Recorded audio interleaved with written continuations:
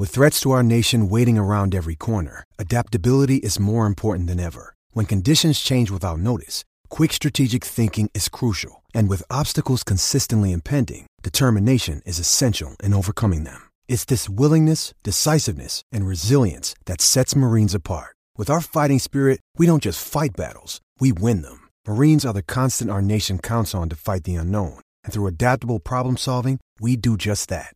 Learn more at marines.com.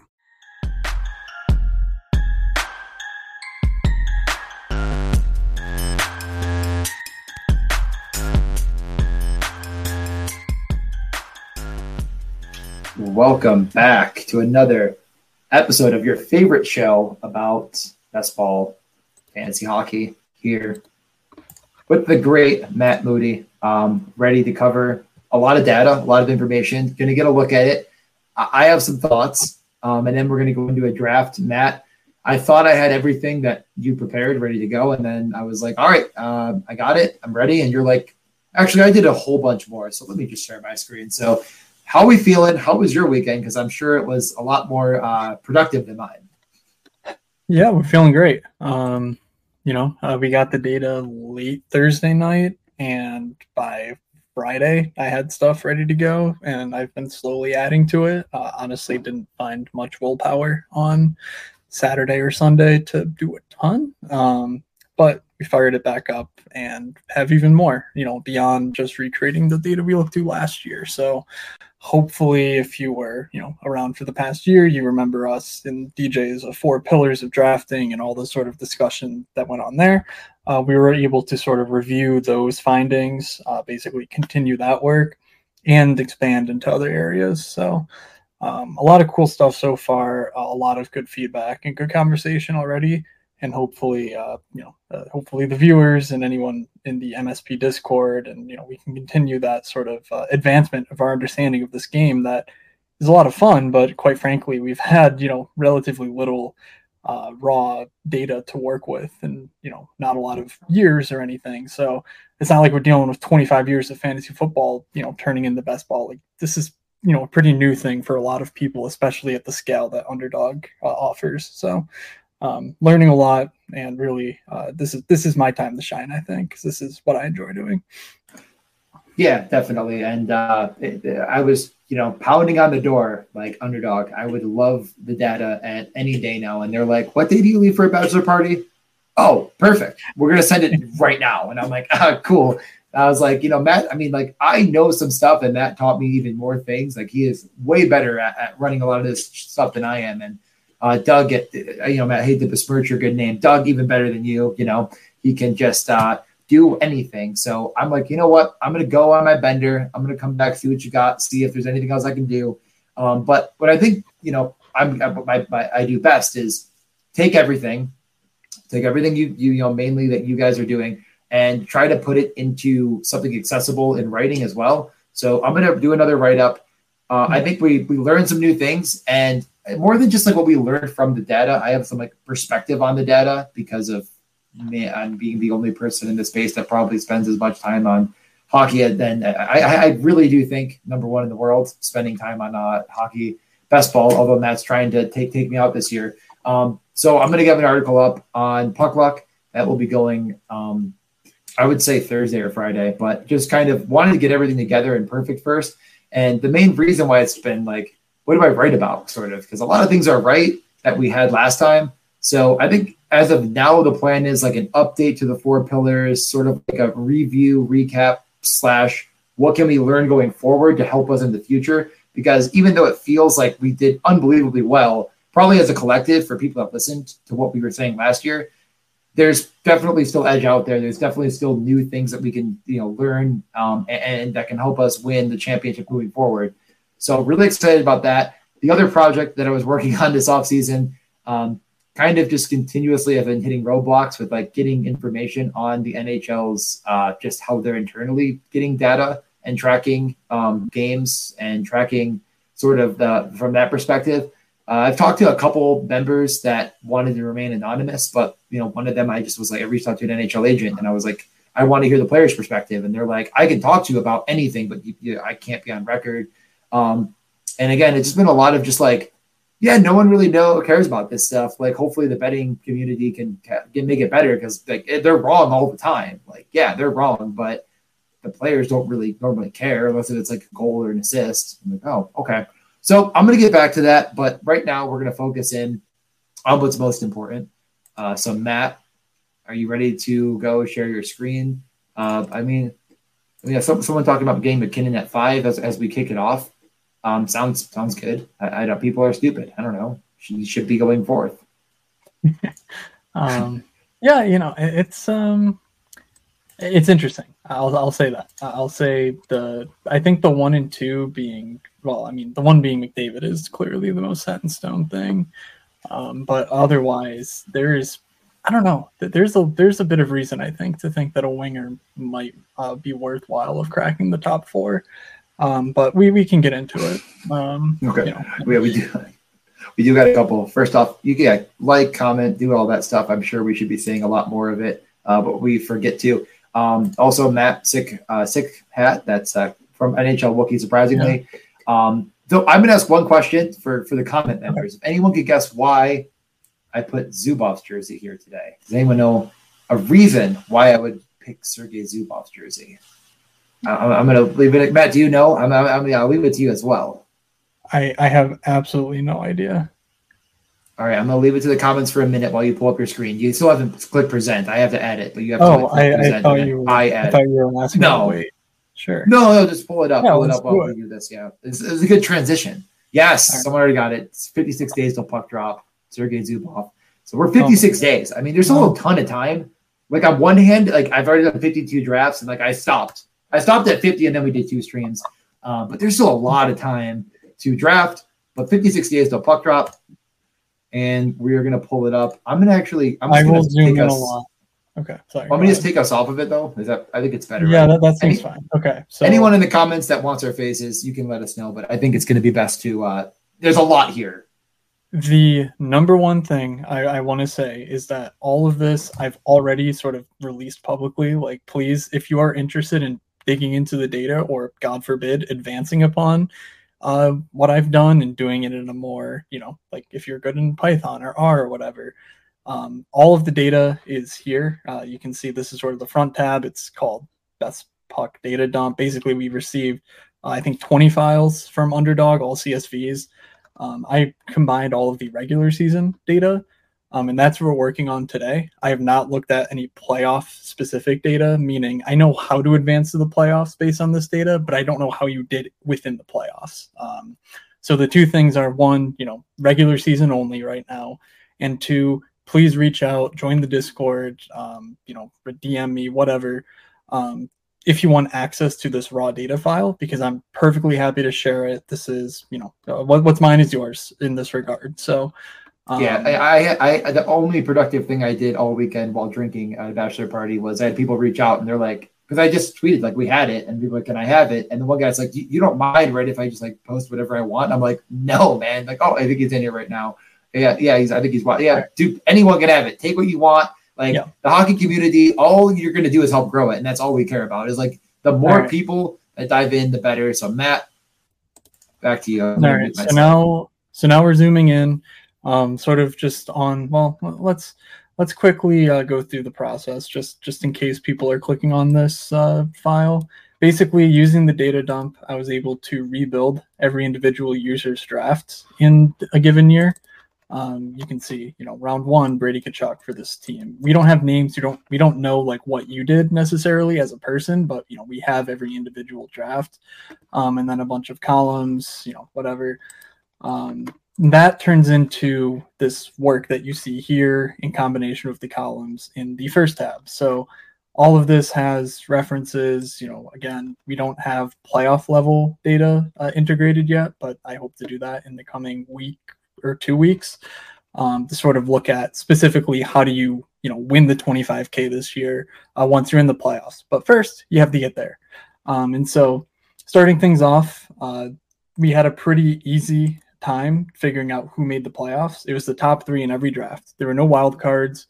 You don't need to worry about the third place team and some advancing, or the fourth place team and some advancing, like we did 2 years ago. So that's pretty simple. 25 teams, or 25% of teams advanced, top 3 in every league.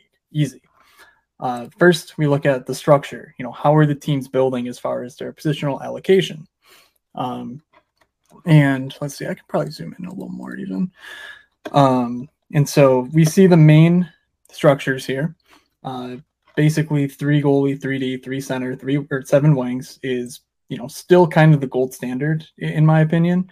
It's the most common, but barely more common than the 4 centers, 6 wings variant. But it had a 6% better advance rate. Like that's night and day, really. So I think that's pretty powerful. We see some other, like decently performing ones, like 4 defensemen. There's obviously overlays to this, sort of like how are you allocating the capital that we'll get to at a later point, because a first round wing and a 16th round wing shouldn't count the same. But let's keep going with the very basics. So by the way, all these sum to 5,640 drafts. There were 5,640 teams in the contest last year. And so therefore all of these will sum up to that number. How many goalies did you draft? Most people drafted 3. Clearly that's pretty strong performing, not worrying about 8 teams with 5. Similar to this, D-men, when you draft 3, most people did. Pretty strong advance rate, I don't think this is anything new. It's pretty standard. Like if you're doing what the relatively sharp people are doing, odds are you're stacking up other advantages along the way. And so these are the sort of things we try and tease out later on. Now, looking at centers, we sort of start to see where things fall apart a bit, as far as most people are drafting 4 centers, but there's a much worse advance rate when you draft 4 centers versus when you draft 3. Similarly, most people are only drafting 6 wings, but guess what? When you draft 7, you have a stronger advance rate than when you only draft 6. So there's sort of like the very baseline 3-3-3-7 that we've talked about time and again. And then we sort of start to see the player level like splits here, where if you got the number 1 pick, you almost every time got McDavid. Number 1 picks advanced 49% of the time. Just crazy. I mean, that's insane. And then actually getting a later pick tended to be better. Spoiler alert, that tends to be for one specific player that we will talk about in just a bit. But basically, no longer this year did we see that sort of 1 through 4 stratification. That's largely because Draisaitl just existed in McDavid's shadow all season. And then Matthews and McKinnon dealt with injuries. That's pretty hard to overcome when McDavid goes completely so supernova like he did. But there's really, not much, I think, to be learned from this specific analysis. Before we get a little bit more advanced, DJ, any initial thoughts? Yeah.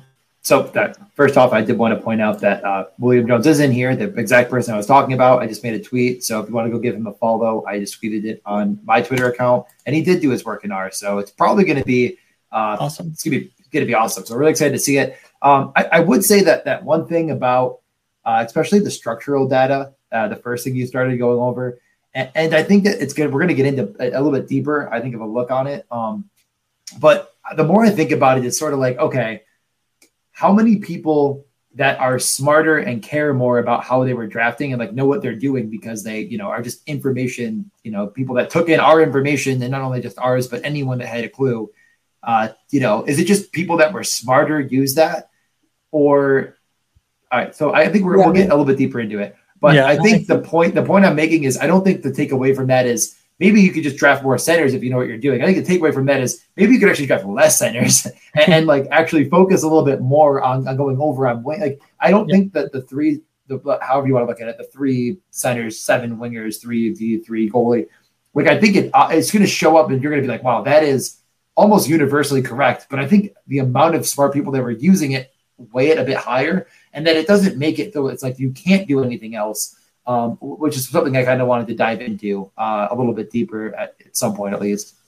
But it's hard to do that. Like, how do I say who's a good and bad drafter? Unless if we only look at those drafts or how many people were reaching. But then again, if you're reaching all the time, it doesn't mean you're automatically doing a bad job. So it's tough. Yeah, right now we don't have, and honestly, I don't think Excel could allow me to generate a way to sort of grade drafts, so to speak, taking into account all of the things we just covered, all of the things we will cover in the future that sort of go into the decision making behind a draft. So yeah, it is very difficult to untangle the sharp drafters are doing this, non-sharps are doing this, therefore like they're stacking up edges along the way. That's just a necessary trade-off that you make when you're dealing with a bozo like me as your data guy in this space where I can only use Excel. So in any case, I do want to keep moving though, because we want to get to a draft. I don't want to spend all night on this data, even though I certainly could. So moving forward to this next section, I broke down players' drafts or draft selections into reaches, values, and at ADP. This is a very arbitrary number. Basically, I started it off with if you reached more than 3 spots of ADP, given the listed ADP by Underdog in your given draft. So that changes throughout the year. But if you reached more than 3, I gave you, a reach pick. You reached, to get your selection. If you got more than 1 point of ADP value, so if you're drafting at 14 and you drafted a guy with a 13.1 ADP, that's at ADP. But if it's 12.5, that's a value. That's sort of the general rule. And then I threw out the last 2 rounds. If it's the last 2 rounds, you can take whoever you want. That's just at ADP. That's why you don't see any teams of 0 or 1 at ADPs. And it's a pretty clear trend. Just try not to reach on more than a handful of picks. You can certainly see here that, getting 0 reaches technically has the best advance rate at 30.1%. But if you reach once, twice, 3 times, you're still hanging out in that 29, 28% range. And then, once you cross that barrier, that's where you kind of start to worry, where if you're reaching more than a handful of times in a given draft, you're probably giving up value. The rooms are relatively sharp. So that's my main takeaway. Obviously, that the inverse is true, where if you're getting no value on any picks, you're probably getting buried.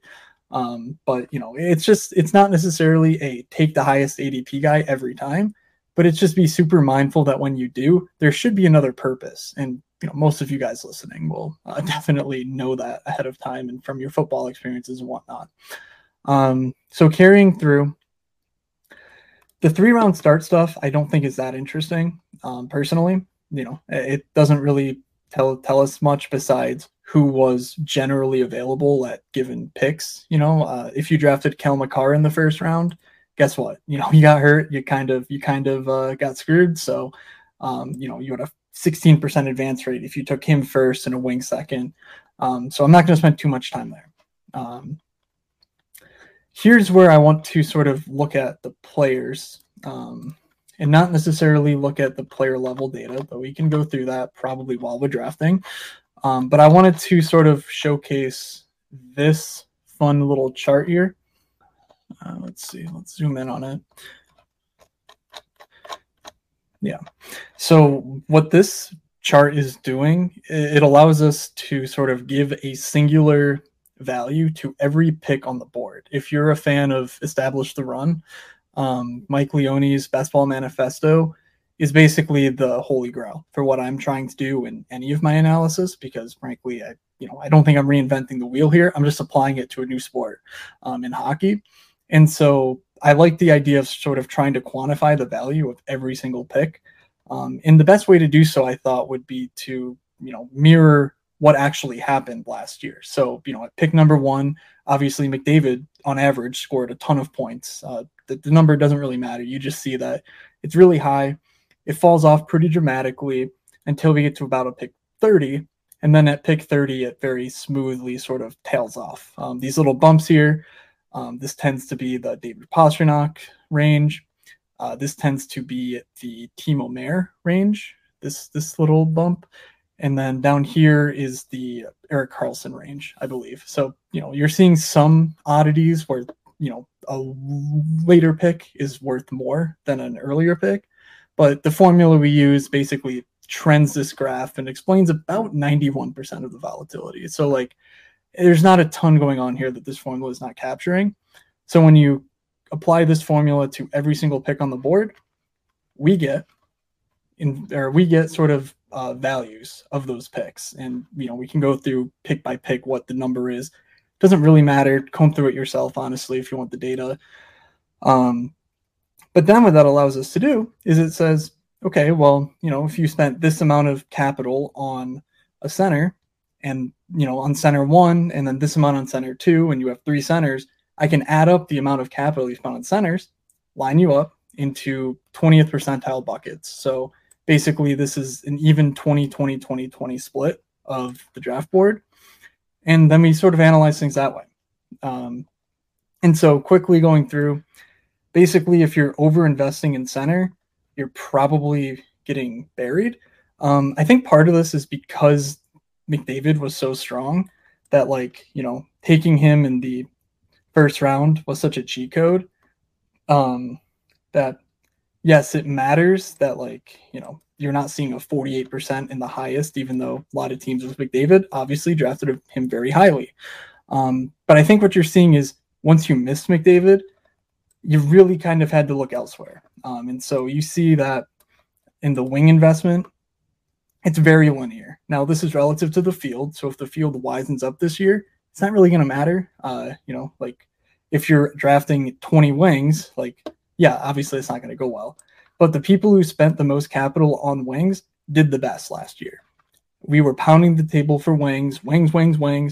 Here's the data that shows it. Invest in wings early, invest in wings often, get to it. Defense, kind of the opposite story. Of course, if you're spending a lot on defense, you're probably not spending a lot on wing. And I think that's where you're losing this contest for the most part. So there was a slight lean toward low investment in defense. I didn't have the time to go through exactly what that sort of room would look like, but you can imagine it being, if you drafted Cale Makar, you got pretty much screwed last year. No way around it. Maybe that changes this year, but that's what we're seeing. And then lastly, in net, you wanted to get a star goalie, but you didn't want to draft too many star goalies, and you certainly didn't want to wait till the last round to draft goalies. So if you're drafting, a star goalie, a starter, and then the fringe starter, you're right in this medium bucket, maybe shading toward the high bucket. You did great. That's really the story for me, where, this sort of confirms my priors, where if I miss on McDavid and I miss on the big centers, I'm trying to get a wing, and I'm trying to load up on that wing advantage. You see it in last year's data. It's probably not quite as strong this year because Pasternak's probably not going to be the second highest scoring player in fantasy. But I think the trend will maintain this year that, you still need that wing investment, especially if you miss on a McDavid type. Okay. Now, DJ, let's get into it before we do stacking, and then we'll start to draft. Get into a draft? Sorry. Let's any questions before I finish off this tab and then get into a draft? No, all of this is exactly what I meant kind of at the beginning, where it's like, man, we really reaffirmed our priors, and it's hard to think of too much to write about, and that's why it's kind of I'm trying to get a little bit deeper, which is kind of the question we got here about in the playoffs, but all of that stuff is the next step. So that will come, and once we have all that, and we put it all, we're gonna. There'll be some write-ups, and there'll be some more information, and probably our next stream, hopefully, if we can get to it, we're gonna go over that stuff. But that is definitely the next step. This is get to the playoffs. Now what? And I think that's kind of where hockey's gonna take the next step. And then I put our Discord link in here, so if anyone, this will work for 48 hours, and it won't let me post as an actual link. But let's get to the next step and fire up a draft. Yeah.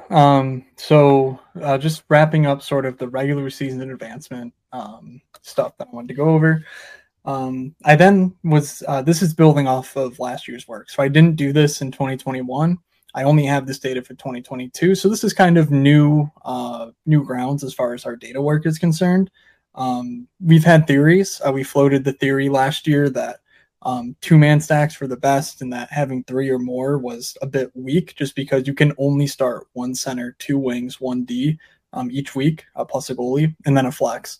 Meaning, if you're only getting 7 scores, you're probably not going to want 5 guys from the same team, hogging up roster spots when, theoretically one of those guys is the scorer and the other dudes are sort of passing around. Like, it's really hard to find perfect triples 60 games into a season.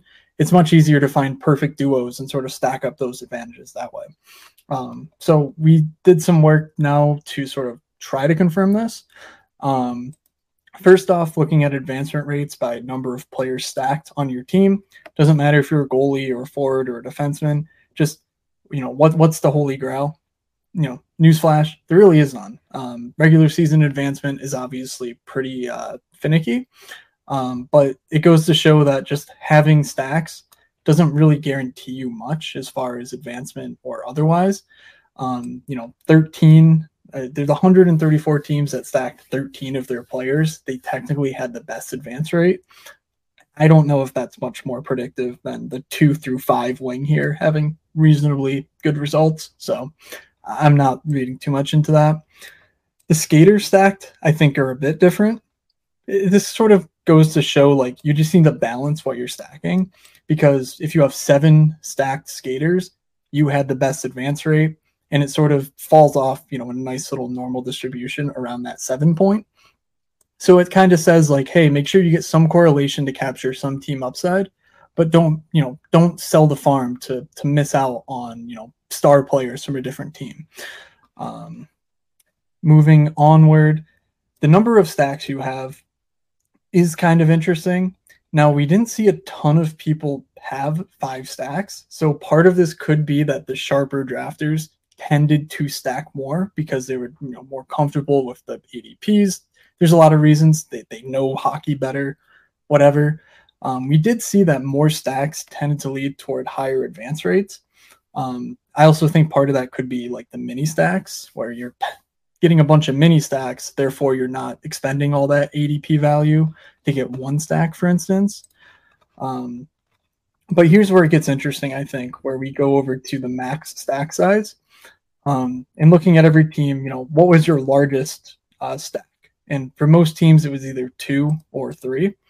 Once you went beyond 3, you did have a slightly worse advance rate. I think that's pretty meaningful, just, for all the reasons I already listed, where if you're drafting the 5th and 6th best players on a team, you're probably giving up a lot of value elsewhere. So it doesn't really matter between 2 and 3 based on this. So let's keep moving. Another thing, number of 3+ stacks. We really don't see a lot. Again, 132 people drafted 3 player or more stacks on their team.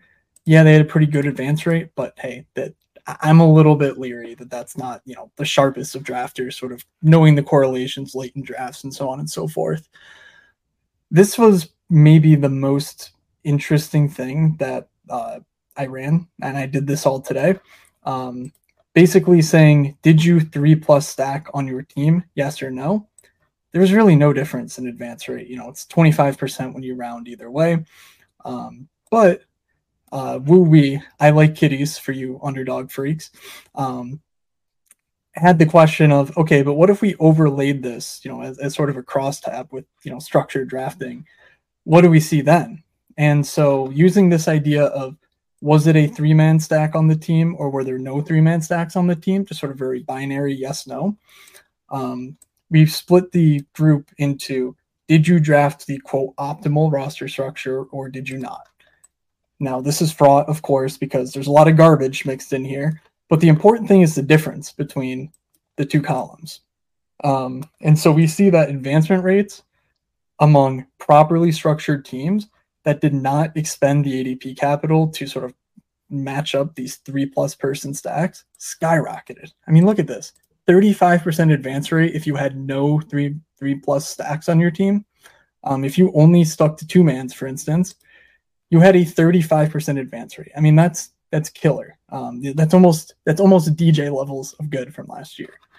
And so you can see that it actually tended to be sharper drafters that were stacking more often.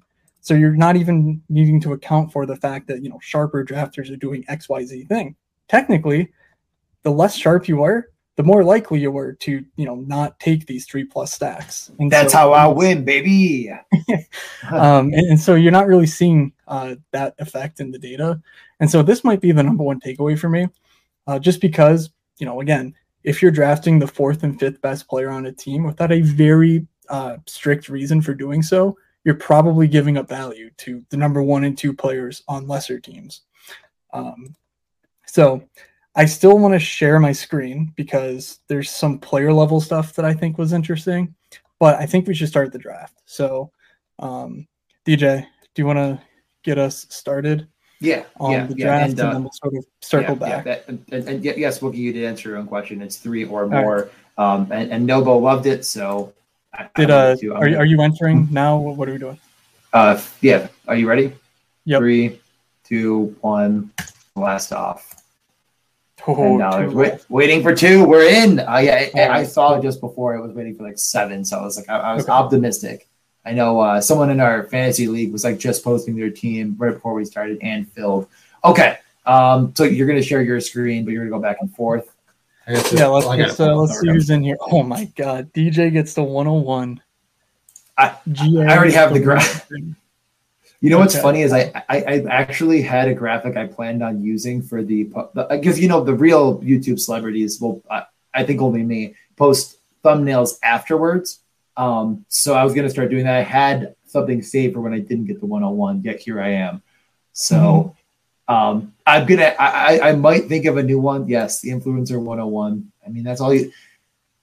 And you see the 5. You can't see that. I'm a 5.8% McDavid, and now it's fully updated through every draft. So I really haven't been benefiting that much because I've taken him every time at the 101 for sure. So I was at I was at 5 of 25 McDavid's, like going crazy, and then I'm 0 for the last 20 on my drafts. So that's pretty fun. Here, pull up this. I want to read it. What the comment? Yeah. Okay. I was like, I'm gonna. You're trying to trick me. I'm gonna also make my pick here. William, that's exactly right. And part of it is Can you service the audio listener? Oh, you're right. In the NFL, there's only 1 QB per offense, so any position player becomes relevant to stack. Stacking a first line, Kitchen, you're on the clock. David Kitchen, you're on the clock too. Thank you. I mean, I have my rank set up, so I'm good regardless. Okay, yeah. I know you were actually going to make that mistake, but yeah. So, are you going to share your screen, by the way? Because I'm yes, I will. I will, DJ. We're getting back to it. Oh my god. Stacking a first liner with a third liner who never play together is kind of worthless, right? And so yes, from the hockey bro perspective that I'm offering here, not necessarily data or whatever. The main thing about hockey to consider is that a lot of the fantasy scoring comes from one, obviously exposure to the supernova players like McDavid or Matthews. If you're playing on a line of them at 5-on-5 and they have the 125 point season, you're probably going to benefit. But you're more often than not, for most stacking purposes, only really benefiting from having power play 1 stacks. In the NHL, the game is so much concentrated on the power play nowadays that, obviously the best players will score at 5-on-5 too, but all that concentration or all that output gets concentrated on the power plays. And who plays on the power play? Your best 4 forwards and your best defensemen. You're going to run into some stupid Nathan Bastian situations in New Jersey where there's a mucker in front of the net sometimes. But in the most teams, most occasions, you're going to find that having your 4 best players and your best D-men on the ice is what you're sort of drafting for in fantasy and daily fantasy. So when you are grabbing, 4 guys, maybe you're getting Matthews, Tavares, Nylander, Marner. Odds are you're not, though. Odds are, the ADP is tough to figure out. You're investing a lot in one team early. Usually, most of the time, it's late round stacks. And so if you've already invested in Matthews and Marner, well, guess what? You're sort of saying these guys are going to play together. Now there's only one more spot to fill. And could it be, Matthew Nyes? Sure. Could it be Tyler Bertuzzi? Yeah, sure. Why not? Could it be Kelly Yarncrow if he's still around? Could it be any one of these idiots? It could. And so that's sort of where the multi-stacking loses its legs, where if you're not getting a guy who's locked onto a top power play job, you're sort of rolling the dice as to whether that's actually correlated with your players or not. So, that's a long-winded way to answer it, but basically that's sort of why I want to look into what I'm considering alpha stacking, where, basically I'm going to go down the list and say, is this player a creator or a passenger? Is Zach Hyman a creator? No, he's a passenger to McDavid. So, like, how are you stacking these alphas in the draft lobbies? And does that matter between, stacking alphas and stacking, these passenger types? Yeah, and this is exactly what I was talking to with Brick, and I think he wants to implement. And I was like I was like, I really think and now I'm going to share all this data with him, so hopefully he does get back to it, because I think he's really excited about the idea in the NHL, maybe because it seemed really beatable, considering knock on wood, but I mean, I fucking beat it last year. So he may have saw that and been like, you know what, I'm definitely smarter than this guy, so I can probably beat it too. But I was kind of going over some of this stuff with him, and I was like, we'll get the data though. And then it all came back just roses. Honestly, it is interesting, like how the stacks work and like matter, or if you will, based on ADP. But I mean, that's kind of like what our ranking should help with, more or less, is like which players kind of should be maybe higher. But yeah, no, definitely. And a team like the Sharks and some of these really, really bad teams may try a lot of unique stuff. So it's really hard to like pin down anyways, because if you're the Sharks and you're out of it by 30 points, midway, but by January, maybe you start kind of throwing in some new guys and trade off your Mike Hoffmans. So it's hard to know for sure. Do you want to share your screen yet, Matt? Or are we? Yeah. So let's get through this round on the draft board, and then I'll share again.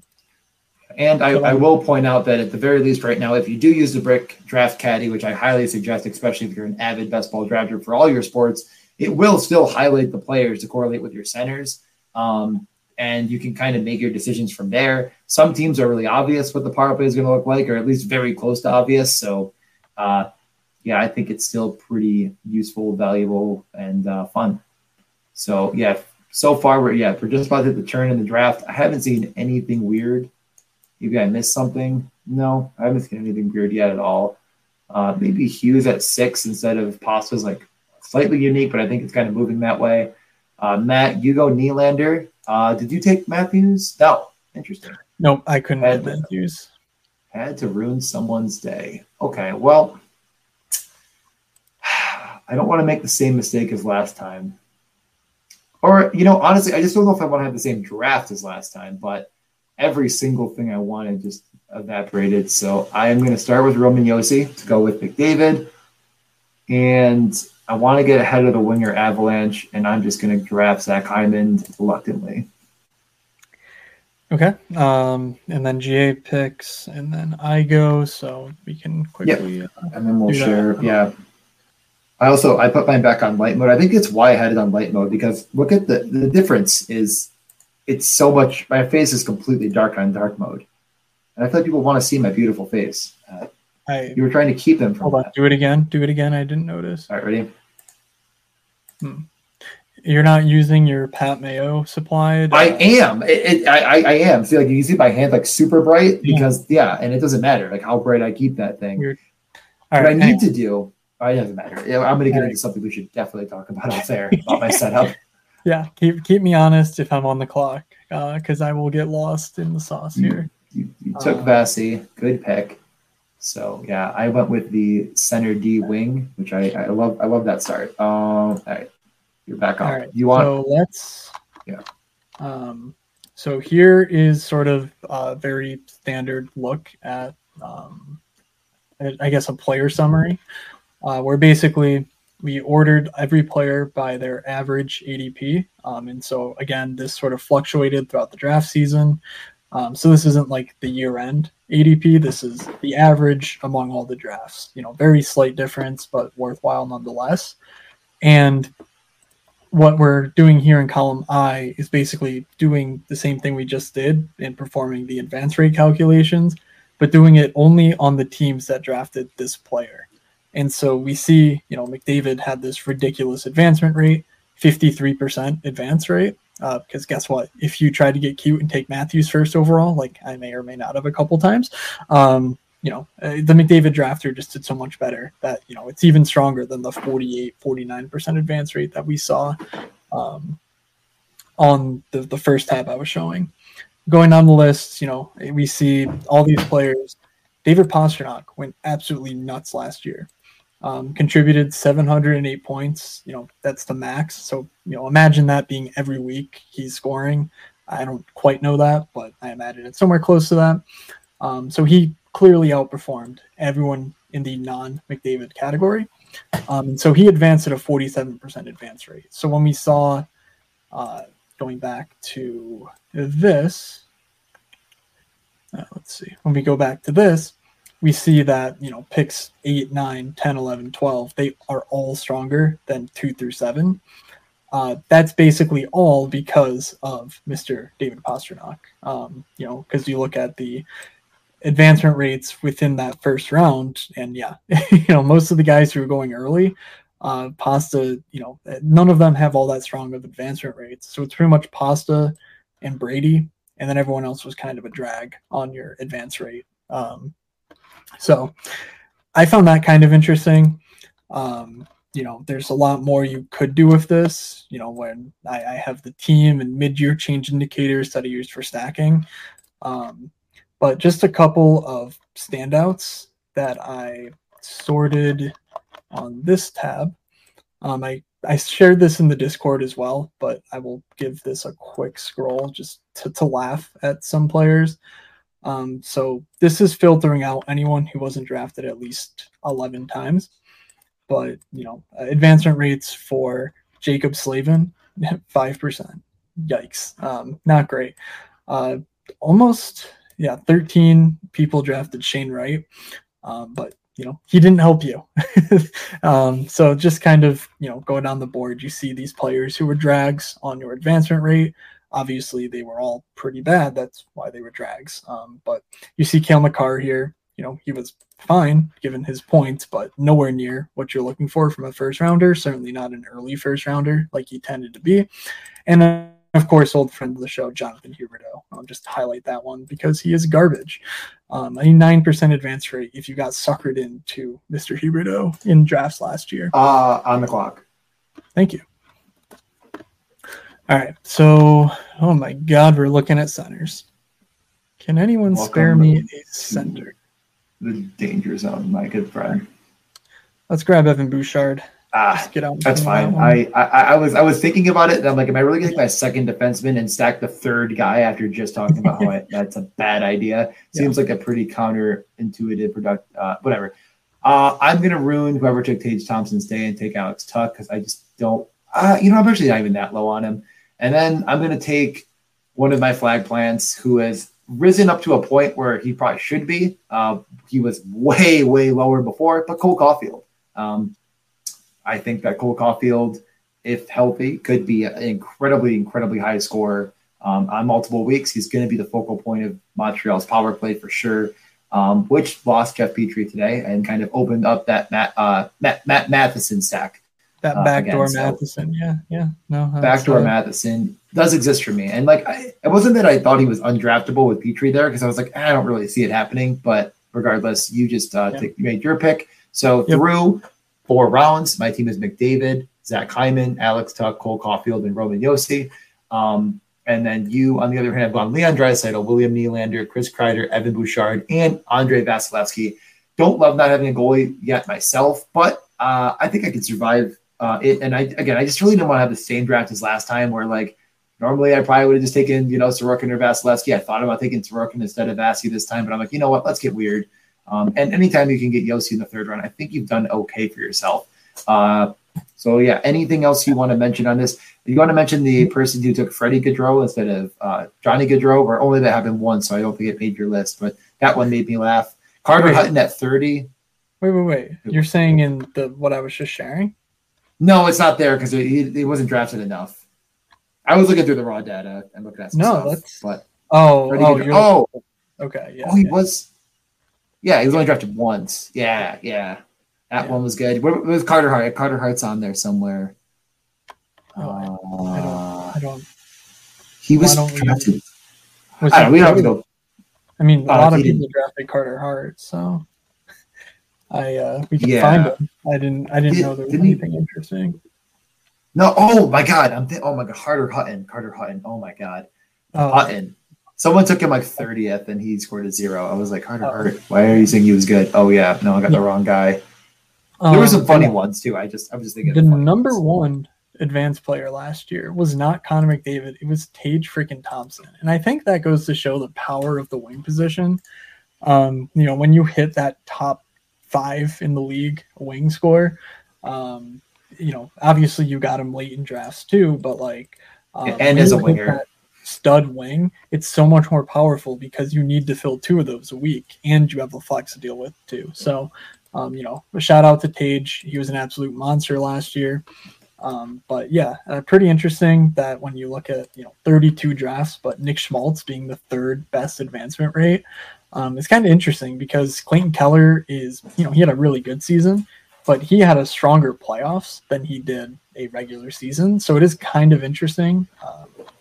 Let's see. I will say one thing about Schmaltz was he was drafted quite a bit by, I feel like, the puck luck trio of me, you, and Jay. So that also may have helped a little bit because we were kind of banging the drum for him, and he had some really productive weeks, but he missed time and whatnot. So yeah.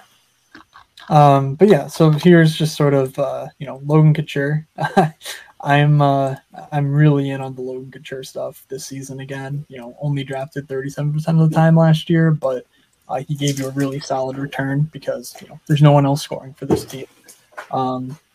And then the last couple of things I wanted to walk through were some very specific micro points on how did McDavid draft teams do the best and how did these pasta teams do the best. Because obviously this is sort of the assumption, okay, you nailed your first round pick. Now what? So let's get to the draft quickly. You're on in 2, by the way. Can I just share it? Yeah. You can just share. I don't care. Okay. So now we see my board. Yeah. I don't think you're in the. Oh, because you guys have things pulled up. Wait, I'm not in what? The fullest of modes, because you could minimize that. Yeah. Okay. I can put us on the screen too if you want again, but no, it's fine. I just want to get through this, and then we'll get back to some of the fun stuff. Yeah, you are up next. We are definitely in a normal stream room here. It is the win your avalanche room every time. I'm not going to make a video for getting ahead or behind it because unlike, I guess, running back, it's not like you're going to be taking guys that are useless. You're not. It's like, oh, I'm taking Ty Chandler. It's like, nah, there's no Ty Chandler you're going to be drafting. You take Eichel here. I'm taking Eichel. Draisaitl's not reliable enough for me to feel great about leaving freaking 18 points of ADP on the board. I've kind of walked into the position I was sort of hoping for. I'm going to grab Stuart Skinner because I have this Edmonton stack and it's not necessary to do, but I kind of like the idea of it. Just betting on Edmonton. I guess I'll bet on the goalie, although all 3 of them are fine. And then I'm going to take Telia, or do I take Demko? I'll take Telia.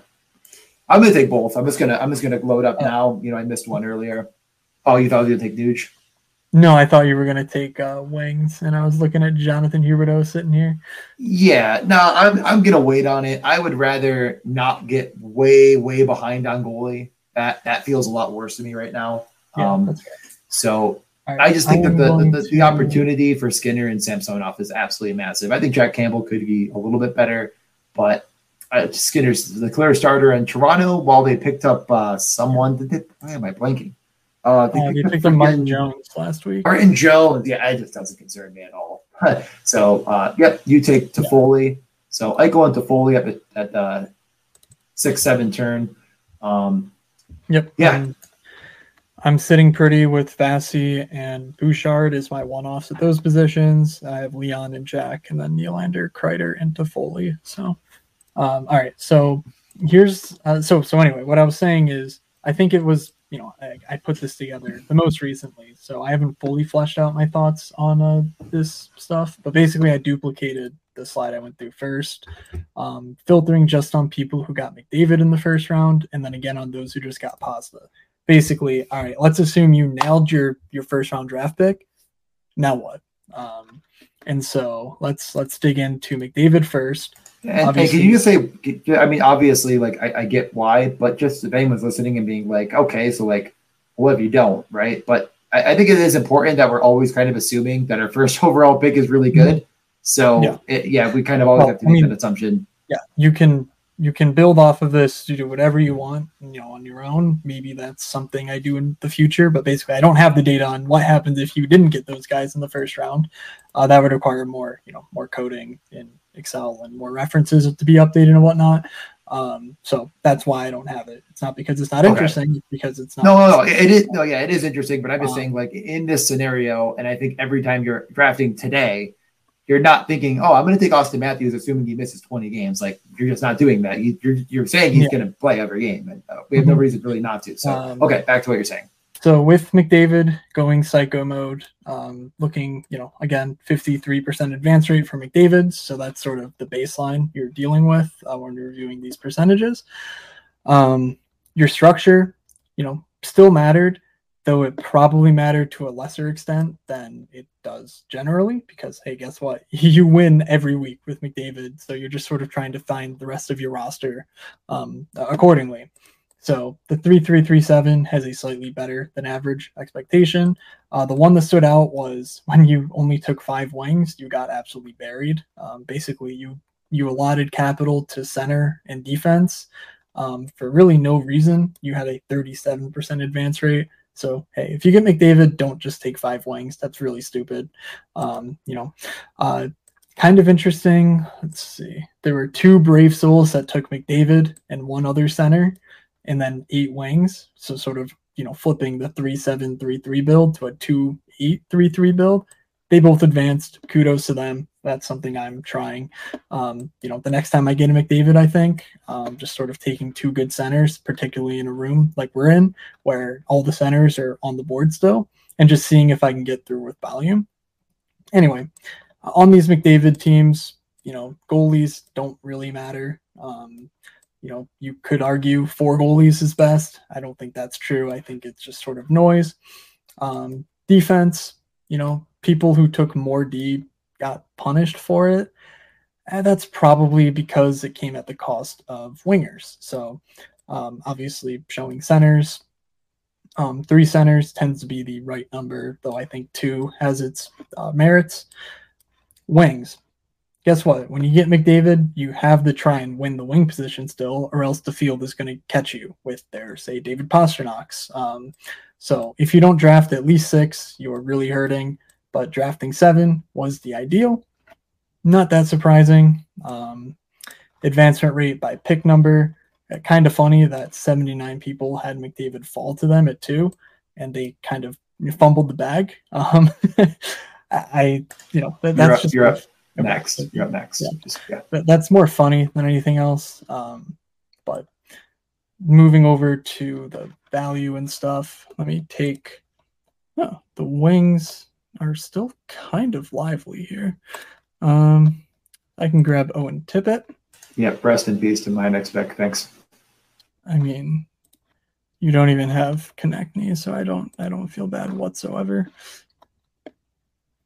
That's fair, yeah. Okay, keep going. All right.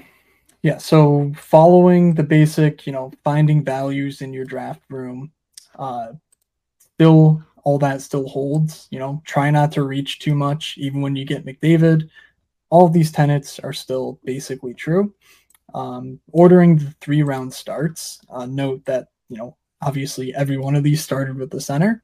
But last year it just so happened that when you went wing goalie or goalie wing, you had a pretty decent time. I think that's just because the best goalies were going at the 2-3 turn outside of Igor. So, getting that best goalie and having McDavid, you're just locked into winning 2 positions most weeks. And so that helps a great deal. And I'm on the clock. Let's go for Mr. Sergei Bobrovsky. Don't love it, but I have relatively little, and I honestly didn't really want to take another Kemper share. So let's see. But get back to this. Okay, center investment. these are using the same benchmarks as before, which is why you see that the counts are no longer evenly distributed. They're very much, lopsided in favor of the highest category. That's because when you took McDavid at the 101, he got credited with this amount of what let's call it ADP value. And you see the confines of ADP value in here. Basically, if you took anyone else on top of McDavid, you're already, cracking into this high or highest tier. But it is interesting that the highest tier, if you lived there, if you took another stud center to go with McDavid, you kind of got punished for it. You still had a 50% advance rate. It's still ridiculous. But it's not, it's certainly slightly better to not overinvest in center and spend that, for example, on the wing. Now, only 50 teams managed to get into this highest class of wing investment, but the ones who did got, unbelievably rewarded. But it just goes to show that if you don't invest enough in wing, you're losing out on EV, no matter what. Even if you get McDavid, you are literally burning EV at the stake. Like, that is just the number one takeaway. Defensemen, it just so happened that these teams tended to have the lowest level of investment in defense. I think part of this is because you couldn't get Cale Makar in the highest tier. You already have McDavid in the first round. So, one, you couldn't get Makar, you couldn't get burned that way. And secondly, there were some values late, such as Erik Karlsson, that really allowed you to pop off. So I think that's also related to the wing story too, where you're sort of trading off D capital for wing capital. And then really no trend in that. If you went real bare bones in that, you did okay. But if you got the sort of, let's grab the 2-3 turn goalie and then grab a couple later round goalies, that's about where this bucket lives. And that is where you had a lot of success. I think that has largely to do with the success of Sorokin and some other guys. And then stacking, no real trends, but I'll quickly scroll through them. Your advancement rates when you did a 3 or more stack on a McDavid team, they did drop pretty precipitously when you sort of overinvested in a 3-man stack. Now, of course, we don't know what that investment looked like. Maybe there was ADP value on some, yada, yada, all that to come, maybe. But just keep that in mind when drafting McDavid teams, that we still see this sort of split between, doesn't matter what you're doing, you're going to have better regular season advance rates if you don't overinvest in these stacks. Try and make it up in the playoffs. Maybe we'll put some more data to that idea. And then very quickly, the same thing with Pasta. Going to go much quicker through it, but you'll see very similar trends. So Pasta had a 46% advance rate. The structures that did the best with David Pastrnak, 3-3-3-7, did much better than 6 and 5 wings, which were more often tried than the 3-3-3-7. So yeah, do that. This one's kind of interesting. 4 goalies, only 9 teams, but 66% advance rate. I don't know. Might be something there. 16 teams drafted 4 goalies with David Pastrnak, 81% advance rate. Go off Kings, I would say to them. But in general, we see the same ideas where 3 D-men, 3 centers, 7 wings. That was your best outcome. So just don't fumble the bag when you nail it is sort of the main point. When you got Pasta all the way down at 11 or 12, you had a much better advance rate than when you didn't. That's, kind of goes hand in hand with the idea of chasing value. And, same you're here. Up next. Okay. Yep. Same trends. Don't reach, better results when you don't reach. And I'm on the clock. All right. What does I need? Do I need Jamie Benn? I do not. Shocking. Let's throw a bone to my good friend DJ and take Victor Arvidsson right out from under his nose for my first Victor Arvidsson share of the year. I really can't complain that much. I was like, I want him a little bit, but oh wow, both of my wingers in the queue go with Arvidsson and DeBrusk. That is, I would have taken DeBrusk if not Arvidsson, I think. I might just take Brandon Hagel. I have 0 shares, and he does actually seem like he's going to be useful, even unstacked. Kind of a guy that like I thought maybe hit more of the metrics, and even though he had 30 goals last year, it didn't really get all the way there. But I already took Kuzmenko, so I'm pretty committed to the guys that got there at efficiency. Of all the known trolls in here, the fact that it was not someone who I know in C. Cackley who took Shea Theodore, I mean, that's just classic. Yeah, that one that seemed kind of painful. Like he didn't have to do it, but alas. Yeah, I think I'm gonna grab Zach Werenski from whoever wanted to stack him and just say Yossi and Werenski are pretty cool. I'm really thinking about doing that 2-center build, or I'm gonna maybe just wait till the absolute last pick and make my decision from there.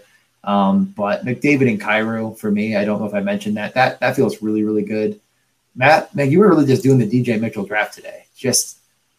I think my 3 highest wingers are Nylander, Owen Tippett, and Raymond. I might be missing someone. No, Forsberg is. Forsberg is in there too. But that is my. Oh, you can't see your exposures once you draft them, I guess. I'm pretty sure that was like my 3rd share in 45 drafts of Raymond. Yeah. He's definitely a guy that when you're in a winger-heavy room, you can make the case for, though, for your 5th and 6th guy in easily. Yeah.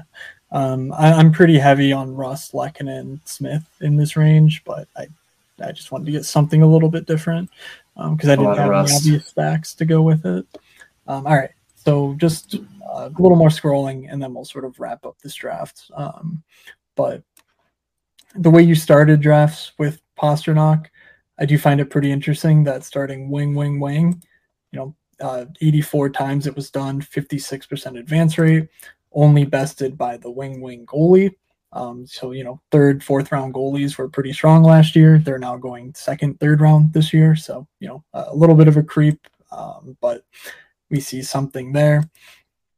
Wing D, 60% advance rate in 20 drafts. I'm trying to think of who that D would have been. Even, I guess it was Yossi, right? Could have been because of the turn. Yeah, you would have been Yossi there. Please go back to the ADP thing in like 2 seconds. We should show you. Yeah, that's true. Good idea. All right, so defense, Yossi at the turn. Edmund didn't do much. Would have been Yossi. So taking Yossi with Pasta was pretty strong last year. So if you can recreate that, go for it. All right. Your investment buckets. This is where I think it gets pretty interesting because obviously when you take Pasta, you're not spending that on a 1st round center. So you're more likely to be in the lowest ranges. But when you truly punted the center position, you actually did better than when you got, say 1 mid-round stud or maybe 2 mid-round studs. But you just went full on punt, it worked out. Again, over drafting wings for sure worked to an extent. It's a little interesting that the highest bucket didn't have great success, but I'll need a specific example of what that looks like to really know for sure how applicable that knowledge is. Defense, even considering the fact that Roman Yossi would have taken up a lot of capital and probably lives in these 4 buckets rather than the lowest level of buckets, the lowest investment in defense did have slightly better results with Pasternak. And then investing in goalies, I think, was the main catalyst for success here. We see that this high bucket, that's probably, again, the 3rd, 4th round goalies going off for you. They had the best level of success. So, and then stacking, guess what? Who really cares? Oh no, what did I break? Oh, it's because this. Wow, the first thing I broke. Live on air. That's cool. So here, when you drop in 2 picks, by the way, while you're fixing things. Okay. All right. So here, technically drafting a 3+ stack did work out. And Boston was pretty affordable too, and they clearly smashed. Yeah, that is. We got a donation. Say what now? I don't even. I'm not good at this, obviously, because I didn't see anything. You're on the clock. I'll look. Yeah, don't miss your pick while you have 11 seconds. I'll take a peek. I didn't even know that was an option. Oh yeah, give me some Jacob Trouba action, my boy. I don't know where that would go. Okay, you took your pick. I'll take this. Oh yeah, Troops. Right. Troops. So I'll look a bit more into this because this is a little bit of a conundrum to me because we still see that the advance rates on 3-3-3-7 stacks were better if you didn't 3+ stack, but they did get far worse if you were a different structure. So I'll do a little bit of poking and prodding into that data point, but I don't think that changes any of the overall takeaways that we had. So again, one, thank you all for listening to me drone on because this obviously is not for everyone. And if you're committed enough to sort of watch this, then I truly do respect. I truly do respect your level of dedication to the craft. And then secondly, please do reach out, join the Discord, whatever. I can give you this data if you're interested in looking at it for yourself beyond just what DJ posts and what I post in the Discord. Or if you want to work on it yourself, feel free to have at it. Use what I've done already to build off of. That would be great. Please just share with me what you find. So I will stop sharing now. DJ, do you want to share the draft board as you wrap up this draft? Sure. Let me go back. I really want to figure out, is Wookie messing with us? Because if he is, then he got me because I don't. Okay, all right. Let's put us on stream though. Let's do it the normal way. Okay, I put the banner back up there. And you're on the clock. Yeah, well, I'm fixing everything. If you did donate, first off, I say thank you so much. I'm also going to have to spend some time trying to figure out what in the world that means. But definitely thank you. I mean, yeah, it's just going to go right back into the addiction of drafting. So that's just great. I was going to take Vizmelka. That was going to be my pick. Do you have any concern, I guess, while we're getting to the end of draft? I think what most people like to kind of listen to. Wait, what? Hold on. Let's hold on. Before you ask me the question, were you talking about Wookie's comment of donation? Oh, take my Oh my god! I meant his draft sucks. Okay, good. Honestly, I had that so small. I just literally read donation, and I think my brain broke. Yeah, clearly. Oh, okay, yeah, okay, that's fine. Yeah, I zoomed in on everything now. I was trying to watch. I had what you were doing zoomed way in, and everything else zoomed way out. And okay, also something that Jeff mentioned a while ago. But I don't think anyone in the world has as many tabs open on their computer as Matt at any time. It's pretty impressive. You were like clicking through things, and I think you probably noticed. But it's never anything that's going to get you in trouble. It's literally like he has like 44 hockey articles up at all time. DJ, you're really not on the ball today. He meant because I linked in the Discord, I think, to your tweet, which was linked to yesterday's tweet about it or something. I think that's what it was because I shared it on tab. Honestly, I dragged it off of my brain is mush after this weekend. So yeah, I peeled off my one tab to bring it over to the other screen. So I do have like 20 tabs up on the other side, but no one saw that. Oh, that's exactly what I noticed when he sent that. So I think my brain also made that connection. Yeah, I spent the entire weekend at a bachelor party, and I think I'm gonna I'm not even gonna get mad at myself for making any mistakes because it doesn't matter. Yeah. So okay, thank you for letting everyone know I'm an idiot. That's perfect.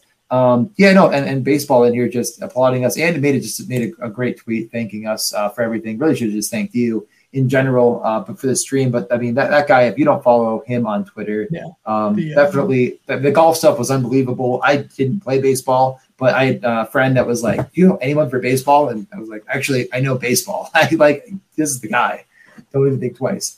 Head right over. So a lot of really sharp people. But it is, like I said, and that's going to be one of my takeaways is that the sharp people also contribute to good things working, our priors that did work last year could not only be because they were right, but also because of how smart the people that used them were. But yeah, well, I think that's kind of why some of the more intricate data that we got to at the end is so important, because those are the things that if we could research and playoff advancements, especially, that's kind of the next level, the next step, where I think in football, for example, that's kind of where it's going now too. And I think we're already kind of starting to hopefully catch up, if you will, where it's week 17 was a big thing, but now, even stacking in the NFL, it's kind of being known a little bit more. And I kind of taking into account that overstacking doesn't always mean success. Just because a guy's there doesn't mean you have to take your fourth, guy for Team X. And like some of that stuff is bleeding in, and we're learning more. So all the sports definitely in, but more analytic minds are going to figure that stuff out and win these contests, and they normally do. So yeah, I mean, I think the main difference in stacking in football is the thing that was already mentioned by I think it was Will earlier, just said there's one quarterback and everyone sort of correlates to one another. Where in hockey, there's line units and power play units that don't necessarily mean everyone all the time. But I think I retweeted his graphic. He mentioned he was going to put up the viz for the ADP viz, which is really, really cool. We'll put that in the Discord if he doesn't mind. Cool. But yeah, I don't know if you saw that yet, but definitely check that out. I made a tweet to follow him. The second reason I think it's different is that in football, you're scoring 9 players a week between quarterback, tight end, 3 wide receivers, 2 running backs, and flex. Is that 8? I don't know. There's more spots to fill up at each position. So like taking 3 wide receivers and hoping 2 of them, score in a week, it actually kind of makes sense more to me than it does to take 2 wingers, take 3 wingers and hope that 2 of them score in a week in hockey. It just there's slightly more room for misses, I think, in football than there is in hockey. And you're digging further down the depth chart in football. You're drafting dudes who are backup running backs, whereas in hockey, you're not drafting 4th liners unless you're me drafting Alex Holtz last year. But for the most part, there are first liners on the board when the draft ends. There aren't starting running backs on the board when the football draft ends. So I think those are a few of the differences in stacking. You are up next. We are going to get down to the nitty gritty here. Yes. So, and then we're going to run through every team if everyone wants to stay and listen to us talk about what people did right and wrong and different. I like how this lobby's worked out for me a good bit. I think, not perfect, but not terrible. So, gosh, I kind of wish I took Huberto now. I did take my first Luke Hughes share, but this is what I was going to get to. I think we're going to talk about a little bit more here in a minute. Though some of the late round stuff, again, I just kind of want to touch on a few things after we make our picks.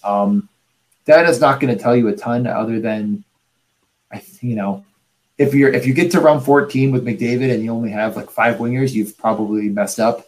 So I really like that I already have 7 at 14 here, and I would definitely consider that myself. So I'm gonna hit the emergency.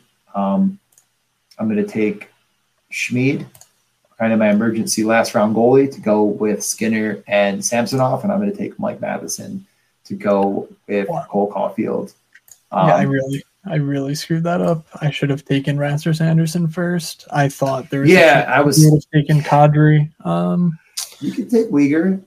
I don't have a problem with Uyghur. I feel like I'm showing it here at 5.8%, which isn't a ton out of 50 drafts, but I've taken a few, and it's like that 503 last year seems like incredibly repeatable, and that's not that bad in round 16 if you ask, or 15. There's only 16 rounds.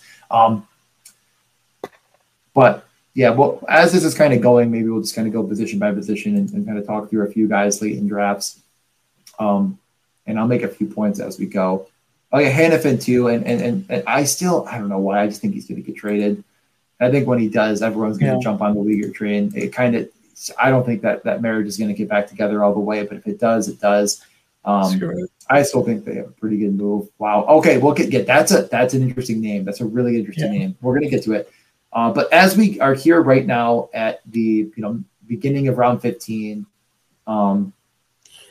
So looking at centers, there are some unbelievable elite first line Calder Trophy winning centers that are still here and available. Josh Norris, Bo Horvat, Suzuki, Zegras, Beniers, Trocheck, Nelson. I could go deeper. There's Spoon Jenner, there's Hurdle, etc., Couture. A lot of very, very, very, very good players and names, which I think is why a lot of times when I take McDavid, I just end up convincing myself, is this guy, we'll get to other positions, but is this guy really going to score in my flex ever comparatively to, maybe Bo Horvat? Yeah, so I do think that kind of furthers our point in the investment, though, that I think it's even going to be almost better this year that the investment in centers later, as people have gotten sharper, is only going to become wiser because of the depth that's going to exist there as people are pushing wingers up the board and centers down the board. Any thoughts on center quickly, or you want to go to wing? No, I think we're in a pretty unique spot where we're drafting with 10 dudes who think similarly to us. Honestly, there's still enough casuals around, even guys that I see in most drafts. Well, I'm not going to name names, but there are guys that you see in 50% of the drafts you're in currently that are still taking 5 centers sometimes. Who knows? It could just be auto draft and they're not properly set up with roster limitations.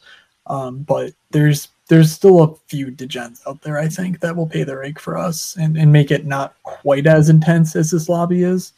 But yeah, for sure. That's, the centers are going to drift further and further back as ADP adjusts to lobbies like ours, but I don't think it'll be, all the way there until next year or the following year as far as like actual sharp drafting going on, like there is on Underdog NFL, contest right now. Yeah. So yeah, at the wing position now, we've gone a little bit later. A few more come up the board, but the top of wing is Pacioretty, Lafreniere, Brown, Niederreiter, Marchenko, Burakovsky, Teravainen. I mean, these are still guys, some of them that could see power play 1 roles, at least power play 2.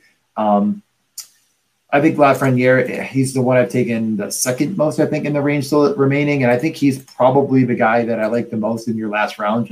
I think the upside is very much there. And it's not like this guy was a prospect that we didn't think would be a rate shooter. There's plenty of those prospects that exist. Lafreniere was on track to be an elite fantasy player, and it just hasn't come through yet. So 22 years old, I think. I don't think it's out of the realm of possibility that he could find himself on a wing with Zibanejad. He's not going to be a center in the NHL, I don't believe. But, it takes some of these players a little bit more time to blossom. So I'm fine with taking him. Still haven't touched Connor Brown or Pacioretty. I know Pacioretty has the pedigree of being really a top 60, top maybe 40 even player in fantasy if a full health, but just can't see it at all at his age coming back to full fruition. Coronado is absolutely a player that I've been thinking about, and I actually haven't taken yet, but that's a guy that's really, really popping from a rate shooting perspective for prospects coming into the league that could actually have much bigger roles than we're anticipating. You take Hronek. I actually do have 1 share of him as a last round defenseman. So you would take him over, your Luke Hugheses and stuff of the world that are getting. I personally don't think Luke Hughes is all that great. We'll see. I could be wrong, but I think he's Owen Power, where he's going to be a good player. He's going to be a real good player. But I just don't think he'll be fantasy relevant. And, I think Luke Hughes is on the level of like a Cam York with, where you're trading Cam York is likely to be a power play 1 guy with really low rates, where Luke Hughes is probably going to have more middling rates, but he's going to struggle for time on ice and he's going to struggle to get, premier power play time. So if I'm taking guys who are not getting, that premier power play time because I have an Evan Bouchard, I'm locking in my Jake Trouba types where, I know they're going to get me points every week. And honestly, I'm taking a shot on Hronek's upside because I think playing with Quinn Hughes, he'll be a little bit unlocked. We saw him tried out on the power play last year on the flank, with Quinn Hughes as the quintessential defenseman. He might have the best right-handed shot on the team if Brock Besser is like a net front guy because, Kuzmenko and Besser, they've been using up the middle. So it's kind of like, is JT Miller really going to be the distributor forever? Who knows? Maybe. But, they at least tried it last year. And if he's playing with them at 5-on-5, Quinn Hughes doesn't shoot. So why not? I don't know. It's round 16. I don't really care. I just want dudes who I know will play a lot, and I know Hronek will. So, or I'm taking a stacked shot at something crazy. Like I've taken a few Brent Clarks, for instance, with like Fiala Dubois stacks or something, just thinking, oh, well, what if Doughty, gets put out the pasture, so to speak, this year. Just stuff where, I know it doesn't help my advance rates, but it could be what you need in the playoffs because I'm trying to tailor my action more toward that this year. Just because it's harder to advance and it's more top heavy this year. I'll just mention the last couple names. Jersey, which I know Dumba just joined, and I'll mention Spurgeon, guy that's I think starting to creep in back up a little bit, especially with Dumba being gone. Like maybe it kind of clicked to people's minds. And what was the last one I had? I'm blanking. Jake Sanderson? I think that's what I was thinking of. It doesn't really matter. We'll get to it. Maybe Hannafin, honestly. Okay. I'm going to pull back up what I just had, but I had to minimize it before. I have the board. This is the best view I've figured out to look at to view everyone's team. Guess we're going to start with me in the 101. I went Connor McDavid, Roman Yossi, Zach Hyman, Alex Tuck, Cole Caulfield. So I did get the McDavid-Hyman correlation to start. What the second best probable, in our rankings, and I think in most defenseman fantasy hockey, other than NHL.com, who has Adam Fox as morons. But then I went back-to-back goalies with Stuart Skinner and Ilya Samsonov, and then I kind of thought, you know what, I'm going to wait on goalie at that point. Would have liked to get maybe one a little bit earlier. I think my regret is not taking Sorokin. But Yossi, Sorokin, I just kind of felt like I was building out a team that was going to go a little bit too weak at winger with McDavid. And so I went with it. Jordan Kyrou was my second center in. Again, don't really regret it because of what was on the board. I took Kuzmenko. I just, I think the optimist in me just thinks that maybe he shoots a bit more. And on that team, in that power play role with Miller, with Quinn Hughes, with Pedersen, it really could all click together even stronger than last year where he had, I think, 39. Brandon Hagel, I think the role just only could have gotten bigger for him. I think that maybe he's very much more of a very obvious stacking partner with your Kucherov, and I haven't done it yet, but I haven't gotten a lot of Kucherov either. Zach Werenski, and I planned on maybe going Jenner in the last round, but alas, he was gone. I take Besser to go with Kuzmenko, which isn't perfect as they may actually eat each other's power play time a little bit, but I'm going to, again, kind of hope that the power play is the 4 I named plus Besser, although it could easily be Billy. Wait, what? I don't know how you see Besser and Kuzmenko being part of a power play with Quinn Hughes.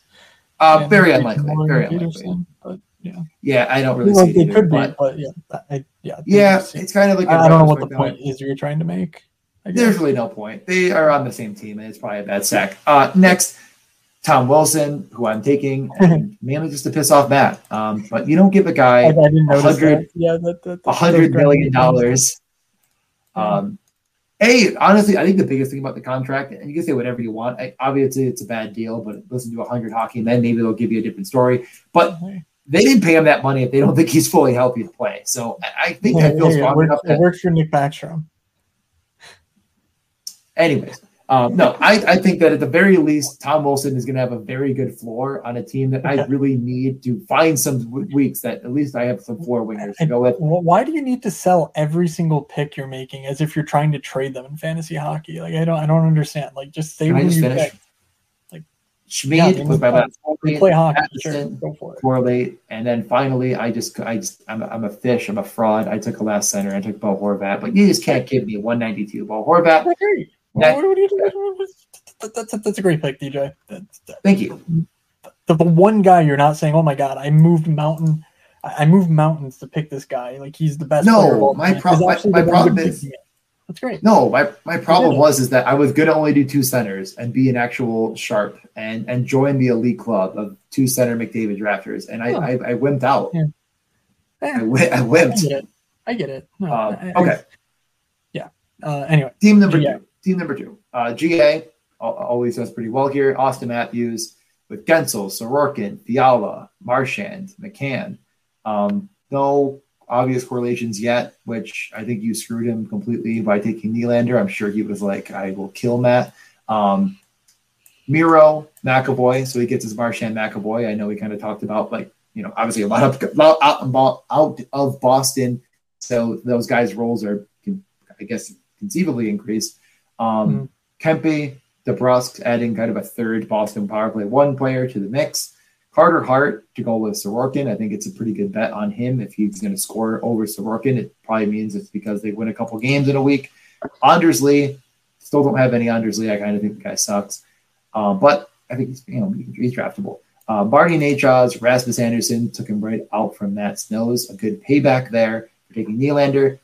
Copley, who I still haven't taken. I'm still just betting on Cam Talbot and not Copley at this point, but Talbot's gone. And Matty Nyes to go with Austin Matthews. I think that's probably the only way I'm taking Matty Nyes. For sure. Anything to say on that? No. All makes sense. I think, that was a 3-7-3-3, right? Yeah. 3-7-3-3. Yep. So next, Matt, do you want to read your team? Yeah, I led things off with Leon because I'm a fraud and hate myself.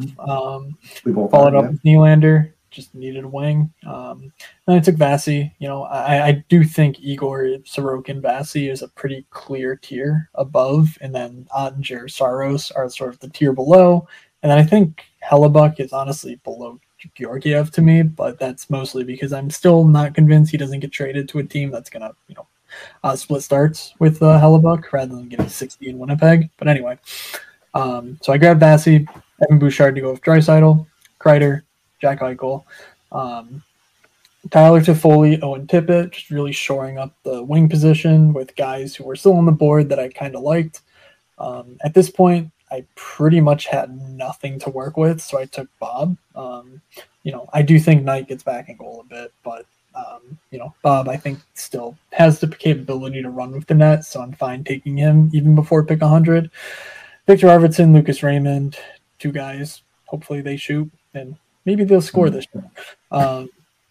Jake Trouba, because D points go Burr. I mean, I hate Jacob Trouba more than anything, but my God, that dude rack up every single fantasy point category. And then I grabbed Tom Wilson.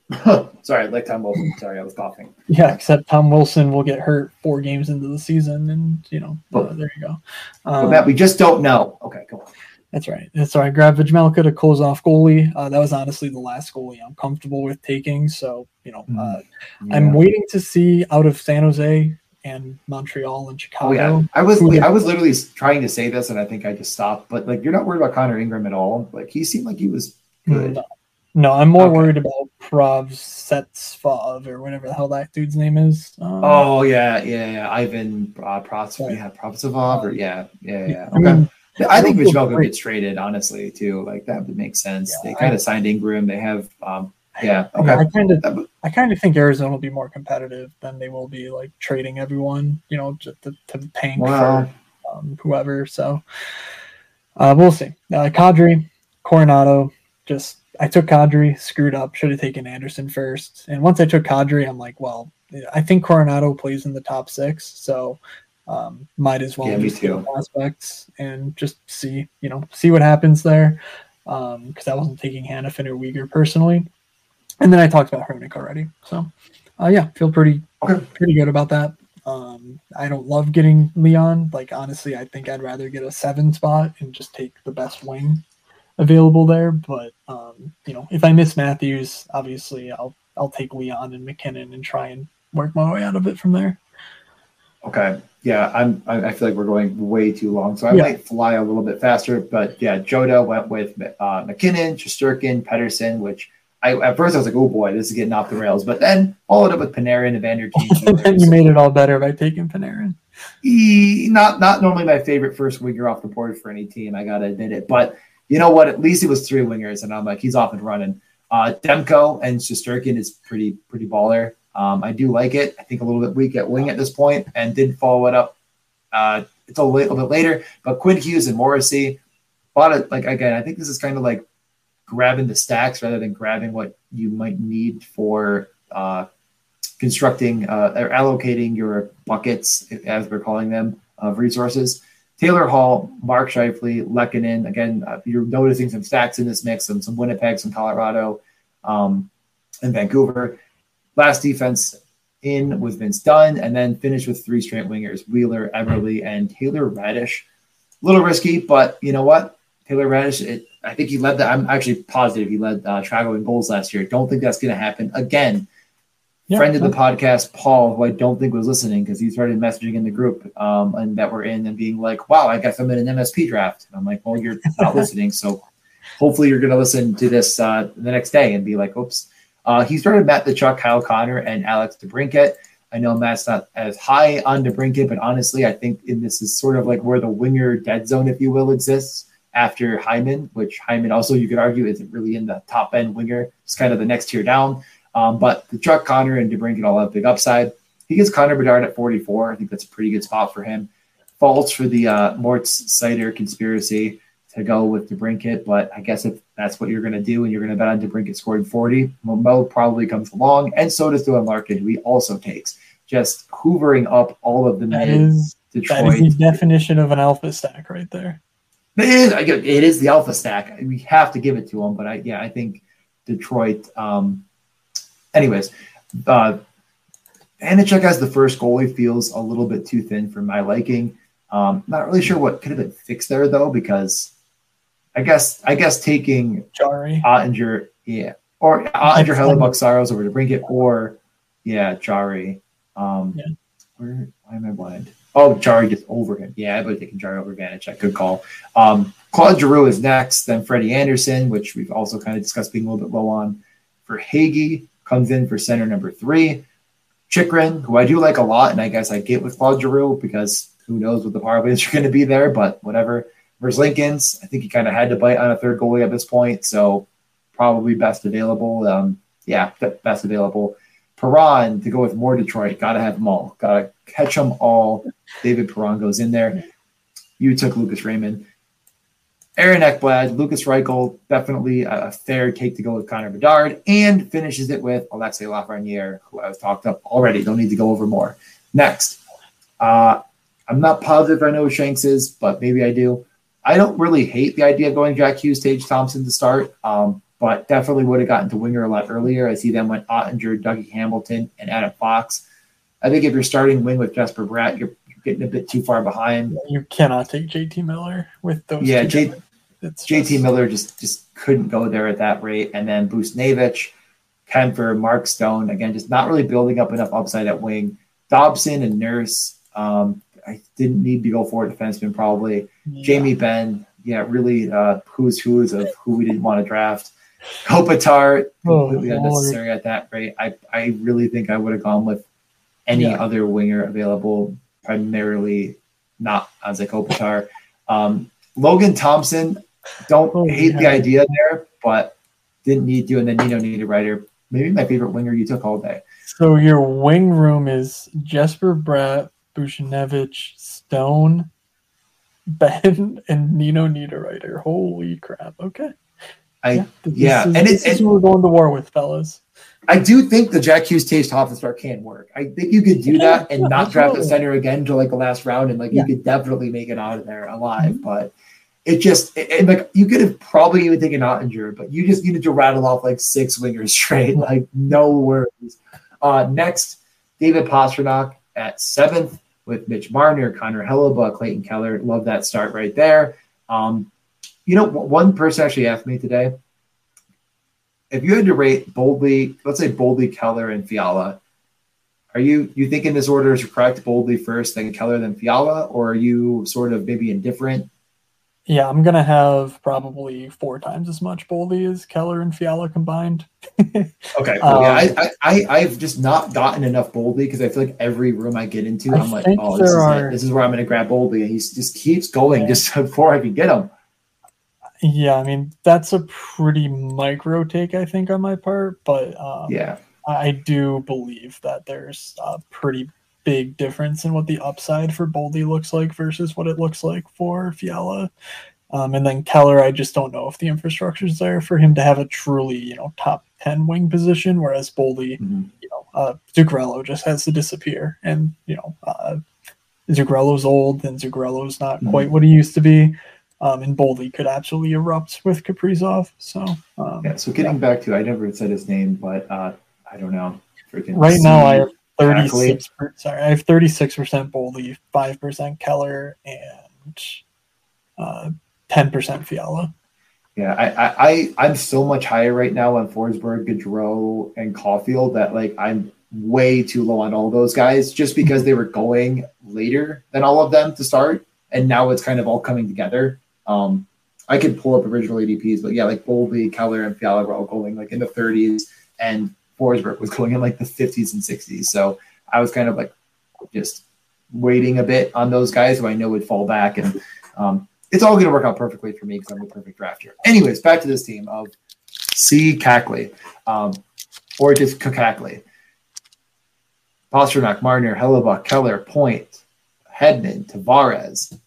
I'm just all coming up good. Jonathan Huberdeau at 90. I guess if he's going to slip 15 picks past ADP, whatever, might actually should go later than that even. Yeah, I Markstrom at 75. Really? Yeah. I don't know. I think Huberdeau. Listen, if he would have got to me at 96, I will say he was in my queue for the 96 spot. Okay. It was like Tippett first. Huberdeau is Panarin. Like you're not getting what what you're getting. Yeah, but just like on a worse team, he's just gonna get less points than Panarin by like an okay. Yeah, Coronado's gonna come in and fix it. You're right. That's good draw, Matt. The truck. They have defense. Like they're. I'm not even saying Calgary could make the playoffs. I'm just saying like to think that they have the same offensive upside is I think a little bit thin. But okay, but also ditching Daryl Sutter. Like. You know what? Honestly, that might make up for Matt the Chuck. That just does it itself. No, I did. Taylor Sutter is a complete buffoon. He needed to go before they even hired him. Someone also mentioning that. Yeah, absolutely had to do it. Okay, and you know what? As they went on, they took Markstrom, Huberdeau, so kind of just building out a little bit of the Calgary bet, which, like I'm saying, I don't think is wrong. I think the team is better than they were last year, but I still think, Huberdeau at 90s, I think that's correct. And I think, I also think Panarin should probably be going in the 60s or 70s. If not, mid to late 70s. So, Shea Theodore, Chris Letang, again, he slides way down the board right now. So, whatever. Riley Smith, Bjorkstrand, Lindholm, Swayman, and Schmaltz. So, I think he did go 4 centers, but I guess start with 3 of the first 4 wings, whatever. Next team, Burge. He's in here watching, unless if he already left, which I think, makes sense. We've drove down for an hour and 40 minutes about math. Rantanen, Timo Meier, Rasmus Dahlin, Matt Boldy, Jeff Skinner. I mean, try to find a fault there. You simply can't. Linus Ullmark as the first goalie might be the first thing where it's like, I guess. But, he won the Vezina last year, right? Whatever. Makes it up. I guess you can't really fault it too much. He's fallen back down to about where he should be going, maybe if not a touch later. Nico Hischier coming in as your first center to go with Timo Meier. Fair enough. I mean, he's good enough last year to deserve it. Sergachev to go with, no one. That's fine. I don't know why I thought you had someone. Devin Levi. Wait, what? Got to get that Swiss stack in there. The Timo Nico. Oh, okay. Yeah. No doubter. So Ullmark and Levi, I wonder if there's enough starts to go around there in those two, but it's not like it couldn't happen. We just don't know. But I think taking both of those, we just don't know. So there's I'm a little hesitant myself. Zuccarello to go with Boldly. As you kind of mentioned, they could maybe, I think they could help each other, especially on the power play. Then Dylan Cousins, Joel Eriksson, building out more Minnesota, also building out Buffalo a little bit with Dahlin, Skinner, and Cousins, Vrana, Bavillier, and the Flower himself, Marc-Andre Fleury. I almost wonder. Oh, Gustafsson was gone. Never mind. I was like, why do you take Gustafsson over Ullmark with all that? But that's fine. Okay, really good team. No notes. Kirill Kaprizov for Scott Craig. I don't want to disrespect another morning skate pod. Day oneer, if I recall correctly. Kirill Kaprizov, Tim Stützle, Andrei Svechnikov. I know we're both a touch lower than Svechnikov, but around the 33 mark in the draft that was going to be winger dominated. I have no faults in it. Georgiev, a guy that I was kind of hoping would slip to me at 48, so I get it. Definitely a goalie that I swung against on last year, and I think I'm just automatically queuing up more because I don't want to miss again. Sebastian Aho for center to go with Svechnikov. Brent Burns to build up more of that Carolina. You might as well get them all. Takes Nugent Hopkins, Batherson, Husso, Bennington. Oh, I missed Malkin, Bennington. So goalies were Georgiev, Husso, Bennington. Very much building a bit more higher class goalie category, which again in our drafts was going to be difficult. Rust, Morgan Riley, Drew Doughty, Michael Bunting, and Atkinson. So adding another piece of that Carolina, adding another piece of Rust, Malkin to the mix for Pittsburgh. So some nice stacking there. Anything for that? I mean, whenever you can jam in Cam Atkinson, I guess you just got to do it. Yeah, a little bit odd on the last. I mean, one of the unknowns going into the season for sure. Like if he's 2017 Cam Atkinson, then for sure. Yeah. But he's viable in the last round. I think viable in the last round kind of guy, but I would rather bet. Yeah, I don't see how he overtakes Tippett and connecting at this point, where it's kind of the problem is for me. I don't see where he's the alpha on a bad team. So what's the upside? I don't know. Anyway, I mean, last round we got I mean, I know who this is too, and it's not freaking blank on it, but Nick in the Discord. Yes, Nick in the Discord. Yeah, I was like, why? But Jakar Sampson, I don't know. Yeah, former St. John's basketball player. I believe I asked him about it, and it was something to do with NBA. Or oh, yeah. Okay.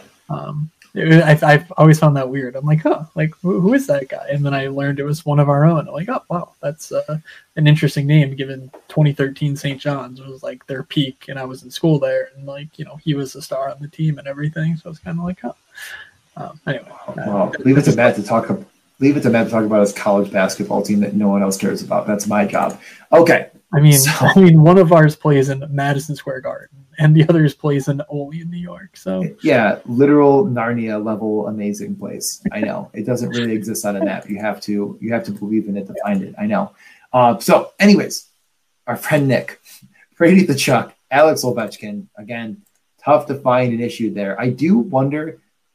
Tim Stützle, just let him go by. Are you interested in just that Brady Stützle start, or are you thinking that's just going to be like kind of too common? I haven't been able to get it. I want to mess with it. I want to try it because getting two wings, I think, is huge. Mm-hmm. So that I think would kill it. But yeah. So certainly don't have a problem with it either. I just when it comes to you there, it's kind of like, but then again, you just pass Ovi. You're passing. I don't think it really matters, especially when you take Brady first, because Brady's basically the Jake Trouba of the first round, where he's gonna near 1,000 underdog points if he stays healthy, just because he hits everything that moves and he jams and shoots and whatnot. So yeah. Right. Okay. Anyways, though, so the Chuck, Ovechkin, and Saros, Zibanejad, Rupe Hintz, Marchessault, John Carlson to go with Ovi makes quite a bit of sense. Konechny, Raquel, still no faults in anything really here. Marchessault and Pietrangelo, always a good time. Gibson and Grubauer, so that would build out the Saros, Gibson, Grubauer. I think that's John Gibson. That's definitely the I want the most possible starts, I think, type of build with goalie, which I have no problem with at all. Sam Reinhart to close out the center group of Zibanejad, Hintz, and Reinhart. Duclair, a guy that I normally try to grab in the last round or whatnot, gone. He listens to me. He gets it. Yeah, we already talked about how sharp he is. Takes Mackenzie Weegar. Makes perfect sense to me. And then Andrew Mangiapane. Yeah, Duclair has been soaring up draft boards. I think the 14th now. Yeah. That's the unfortunate reality of people following the chart. People like me and you. You can't get them forever. Final two. You've made it this far. Thank you for donating your time. Jason Robertson, Cale Makar, Sidney Crosby, Erik Karlsson. I mean, maybe didn't need to do it, but I get it. It's very tempting when you get Crosby that dips a little bit. You grab Karlsson, and you hopefully waited on D. Yeah, waited on D quite a bit of time. So Pierre-Luc Dubois, Gustafsson, and Jari. So building out a little more Pittsburgh. Fun times. Tarasenko, Bertuzzi, Nurtushkin, Pavelski. So Crosby, Pavelski only centers right now, adding a little bit more of the Robertson and Pavelski look. Probably where I take Pavelski if I'm going to take him at all. Shabbat, I probably would have waited myself and just grabbed Brian Russ. Like you already started building some of that Pittsburgh. Maybe just go all the way. I probably would have done that myself. Cam Talbot, last goalie, already said that's kind of my bet as well. I know Matt doesn't agree, but we're allowed to disagree on the show. So I get it. If Cam Talbot is what LA is going to go and use, which that's my thought, Gustafsson, Jari, and Talbot could be very useful. I'm not touching Patrick Kane. I wouldn't take him at 192. Just going to say it every time. Take him if you want. Matt Beniers makes perfect sense to me. Guy's good. And Kaliev to go with Pierre-Luc Dubois. Yeah. So who knows if that happens. But Kaliev is definitely a guy I've taken in the last round. Yep. All good by me. I'm also not touching Patrick Kane whatsoever because they're so guaranteed he even plays this season. But that's there is some uncertainty there. There is some upside with that. I will. Yeah, if he is going to play early in the season, I'll take him with all my last 20 drafts. If he's playing on the second line with Dylan Cousins and JJ Peterka in Buffalo, while Jack wins out, there you go.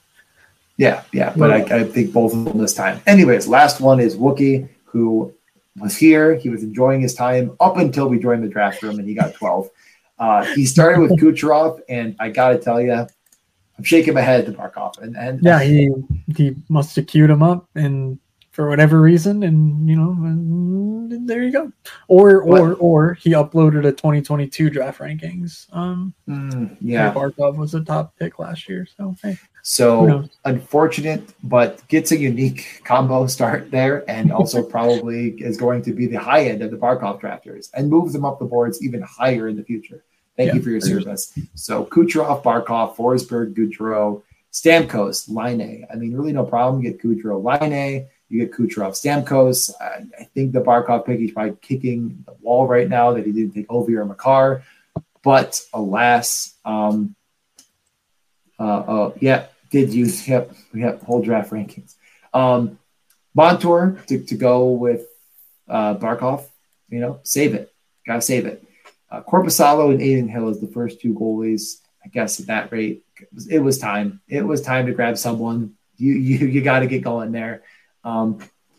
Troy Terry, Seth Jones, Ryan Hartman, Devin Taves, Tanner Janot, Boone Jenner, and Montembeault. So, yeah, anything here? I mean, I think the Barkov thing obviously was... No, great job, everyone. Thank you for giving us stuff to talk about. Always enjoy being able to just load it up and say, let's draft, and then we draft. It's amazing. I remember last year we waited like 40 minutes once for one to start. We are over 20% with 56 days. I mean, that's pretty cool. That's pretty good. Not much else I really need to say other than it's been good. It's been really good. We'll be back next week, same place, same time. I think Elizabeth, anything's changed for you, but anything else really? No. All good. Nope, nothing here. Article coming for sure. Yes, our Twitters are on the screen, at Fake Moods and at DJ_Mitchell94. Follow the podcast at Morningscape Pod. DM one of us or the podcast account to get in the Discord. We've got over 350 members in there now. Every day people are coming in. I think the best ball stuff is actually taking off. So it's nice to see that. I think there's just a lot of hockey fans that are out there that I just kept telling Underdog this stuff, and then once, I don't know if what made it click so hard. I mean, because last year it filled and everything, but I don't really know what the catalyst has been. But this is. I'm not even tweeting about it so far because it's just been so good. I don't want to slow the momentum. It has been pretty crazy to see. I really don't know. Maybe it's just again people see the success that many of us had in just golf and baseball kind of grew, and it's sort of just all of it combined. It's why am I going to do home leagues anymore? Yeah, but I can Yeah, and if you're on YouTube, be sure to follow our podcast account. And if you're on the pod, make sure you follow the YouTube that this video is linked to. They'll be in the description. You can go back and forth, but just make sure you don't miss anything. Puckluck.com. Sign up for the year. Lot of stuff coming there. There's plenty of things that will get announced, and we'll go over it. The rankings are really good, and you won't use last year's rankings. You use this year's rankings, which can help some drafters. I don't want to name any names. MSP code for Underdog Fantasy. If you're not signed up and you're listening or watching this, I'd be absolutely perplexed. Unless if you're in a state that doesn't have it. Yes, like me. Let's get out of here. Thank you all. Okay, thank you all for listening and watching. From Doug, from DJ, from my cat right there, and from myself. Continue having a good best ball draft season, everyone, and we will see you.